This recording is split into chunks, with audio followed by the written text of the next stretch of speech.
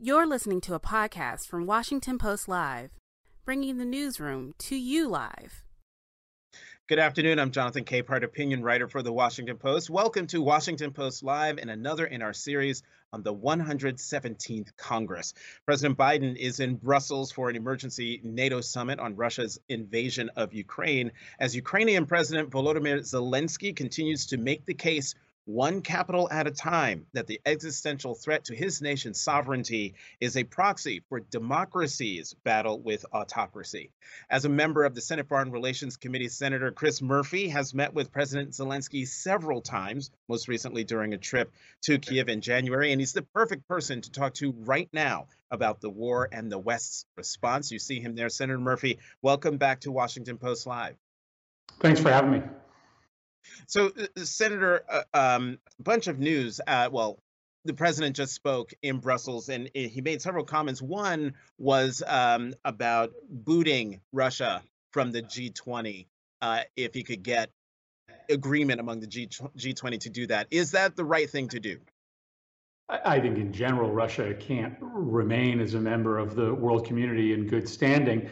Of course, that's difficult to achieve in the G20, where you still have a number of nations there that have continued good relations, economic relations, security relations with Russia. But there have to be broader consequences to Vladimir Putin as he changes strategy in Ukraine. He has given up on the idea that he could take Kyiv or Kharkiv or Lviv by traditional military ground invasion. He is now going to target civilians as a mechanism of terrorism to try to drive Zelensky to the negotiating table. Biden will have his work cut out to convince the plurality or all of the G20 to kick the Russians out. But I think even Putin's friends are going to have a hard time sticking with him as the civilian death count continues to climb upwards.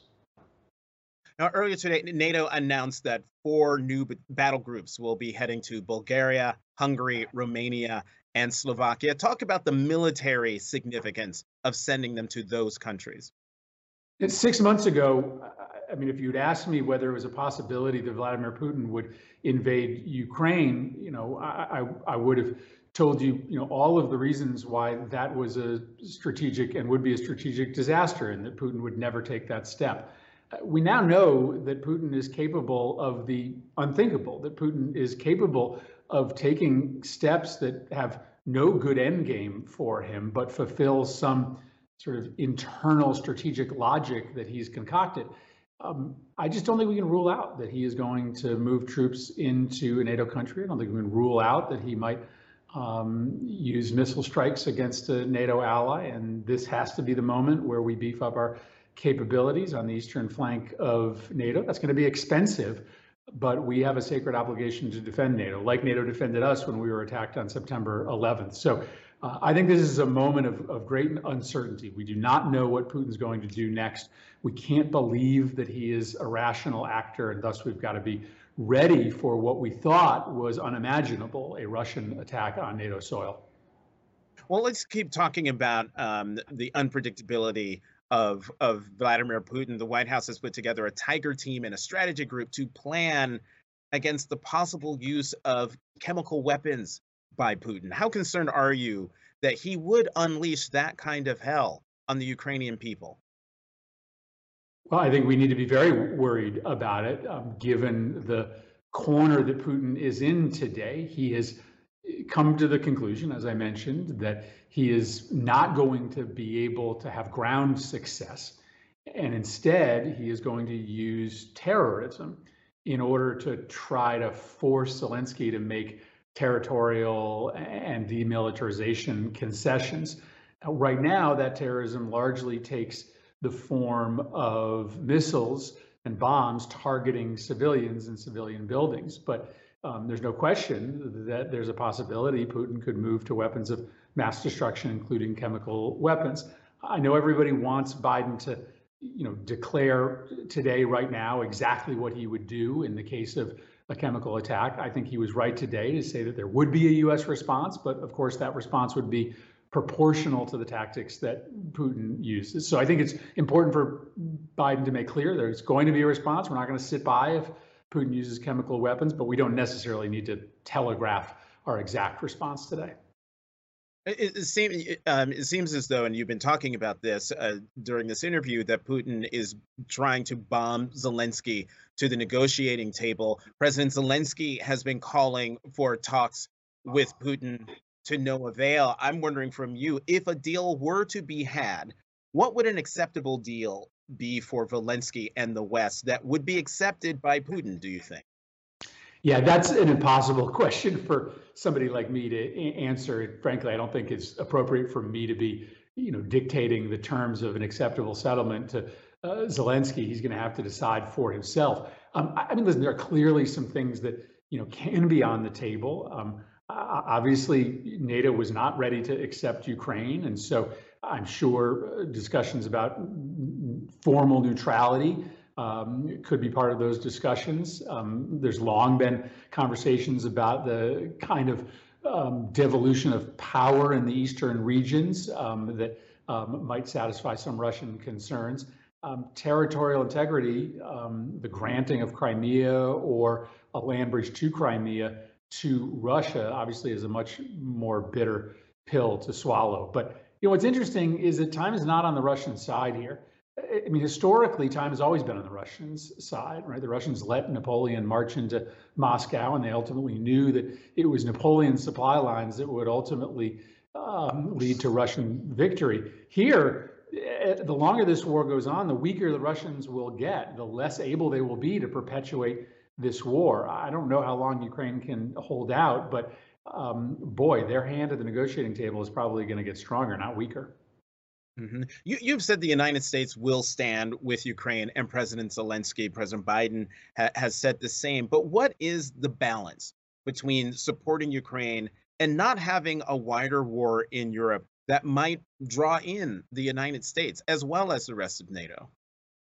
Well, I think Biden's been pretty clear about that, which is that we are not going to take steps that would lead to a direct military confrontation between the United States and Russia, but we are also going to operate from a position of strength, which is why we are sending significant new assets into NATO to make sure that Putin has no confusion as to what will happen if he moves beyond Ukraine's borders. I mean, I do think we have to be honest about the unprecedented nature of the U.S. engagement in this fight. At no time during the Cold War did the United States overtly supply an opposition force that was fighting the Russian army, not in Czechoslovakia, not in Hungary, not even in Afghanistan, where we were providing relatively meager amounts of support compared to what we're sending to Ukraine now, and we were doing it secretly. So we've never been closer to conflict with Russia than we are today, which is why President Biden is being careful to continue to support Ukraine without letting this spill into a wider war. You ask, how can we stop that from happening? It's difficult when you're dealing with an irrational actor. We don't know what might cause Putin to decide to fire a missile into Poland. And so, gaming that out, I know a lot of people are working on it, but it's difficult and imperfect. Mm-hmm. Let's talk about President Zelensky, since you have met him 5 times. I believe, including in Kiev just several weeks before the Russian invasion in late February. Well, 3 quick. How is he holding up? What's the source of his strength? And are you surprised by how he's been able to lead a country that has been invaded while at the same time galvanizing global support for himself, but also for the Ukrainian people? Did you see that in him?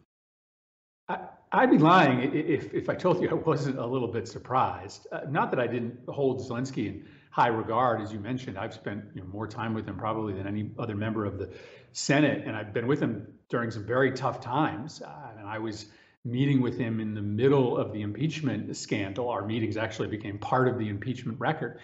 But I just have been blown away by his ability to lead the nation, to shame the world, to step up and help Ukraine, and this unique ability he has to use media and use his really significant improvisational talents to make people feel that there's a sense of of urgency and authenticity coming from the president's office. How is he doing? I mean, man, I can't imagine well, given what Putin is doing. Putin has essentially decided to slaughter as many Ukrainians as possible and force Zelensky to decide whether he is willing to hold out and let more innocent civilians die or come to the negotiating table. I can't imagine being faced with that choice, but Zelensky is a hero for our times, no doubt.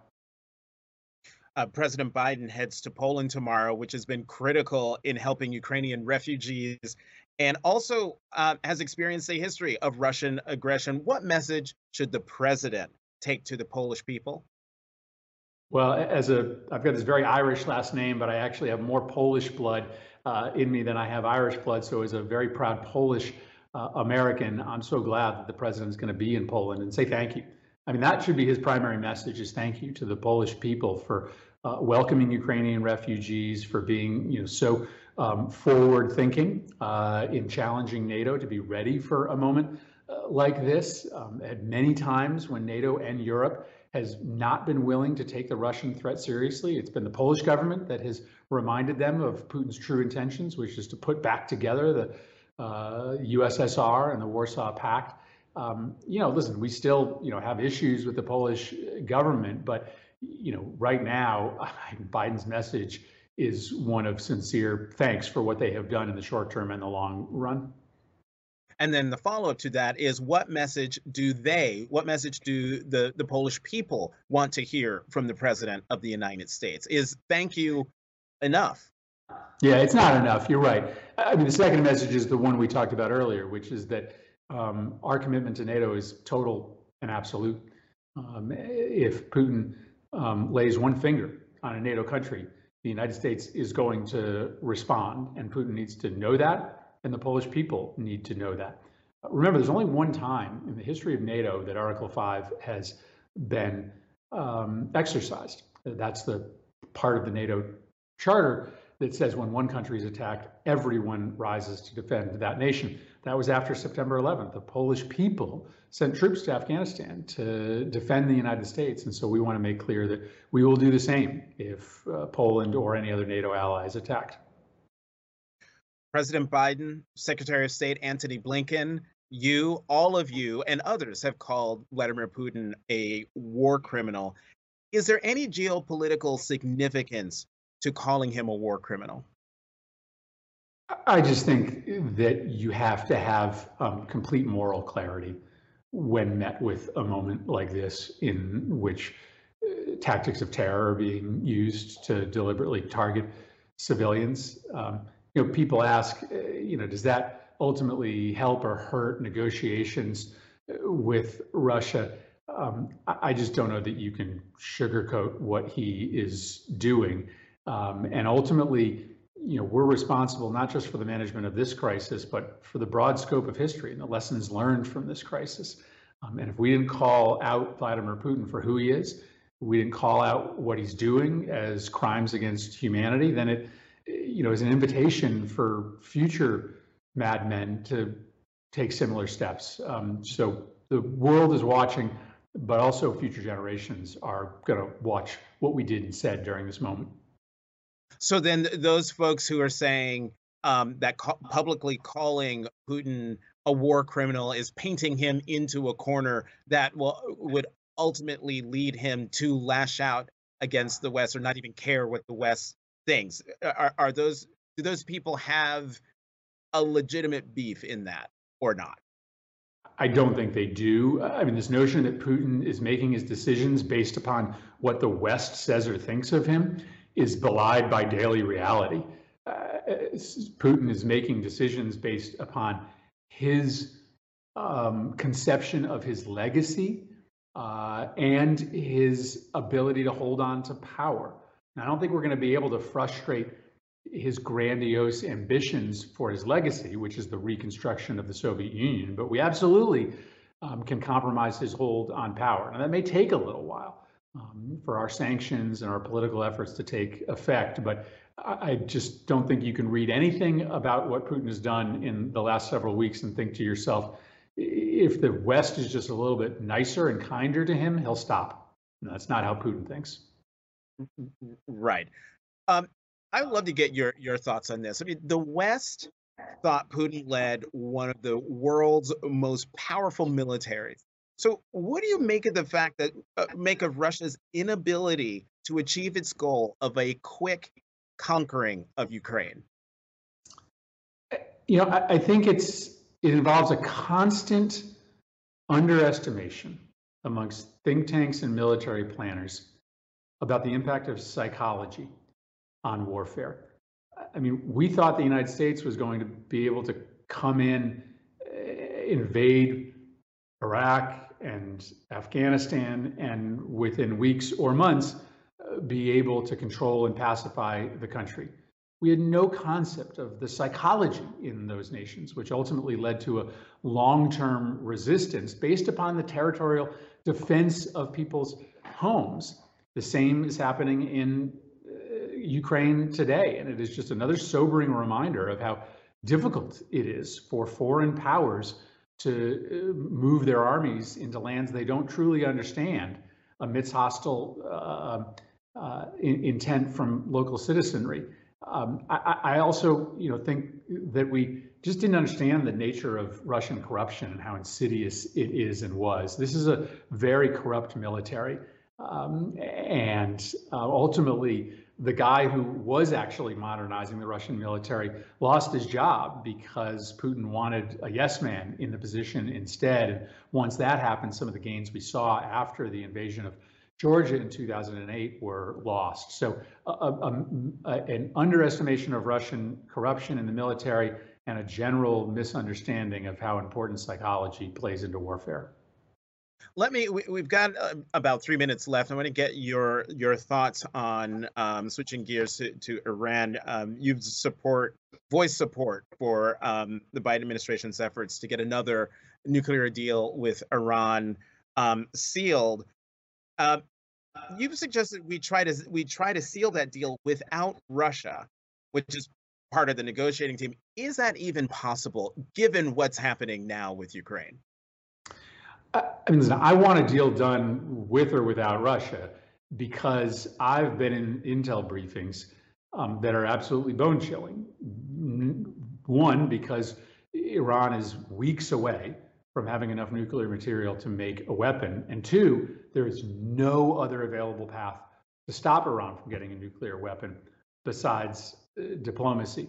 And I still haven't heard any of the critics of a potential restart of the Iran nuclear deal suggests otherwise. But Russia doesn't necessarily have to be part of this negotiation. We wanted them as part of the negotiation because they took some of the nuclear material out of Iran, and we wanted the blessing of the UN. We don't necessarily need the UN to bless this deal, and there are other countries that could take the spent nuclear material besides Russia. So I know the administration is looking at different options with Russia in, with Russia out, but the bottom line is no deal cannot be an option because no deal is Iran on the brink of having a nuclear weapon and a nuclear arms race being set off in the Middle East. Given everything that we're dealing with in Ukraine right now, why on earth would we want that problem too? You're pithy in your answer, so I'm going to squeeze in one more before we do have to go. As you know, massive humanitarian crisis happening in Ukraine. More than 10 million people internally displaced. 3.4 million of them have left Ukraine completely. The United States announced it's going to take in 100,000 refugees. Is the United States doing enough? Is that enough? Let's take more. 100,000 is a good start. But this is a hinge moment in world history. As I mentioned before, we'll be judged as to whether we were big enough, smart enough, strong enough, and generous enough to meet this moment. And that doesn't just mean transferring weapons into Ukraine. That means, thinking about this moment like we did the Vietnam War, when we accepted hundreds of thousands of Vietnamese into the United States, Vietnamese that made the United States a better, stronger place. Let's open our doors. I'm glad the president has made this big early commitment to take in 100,000 Ukrainians, but our country is big enough to be able to do more.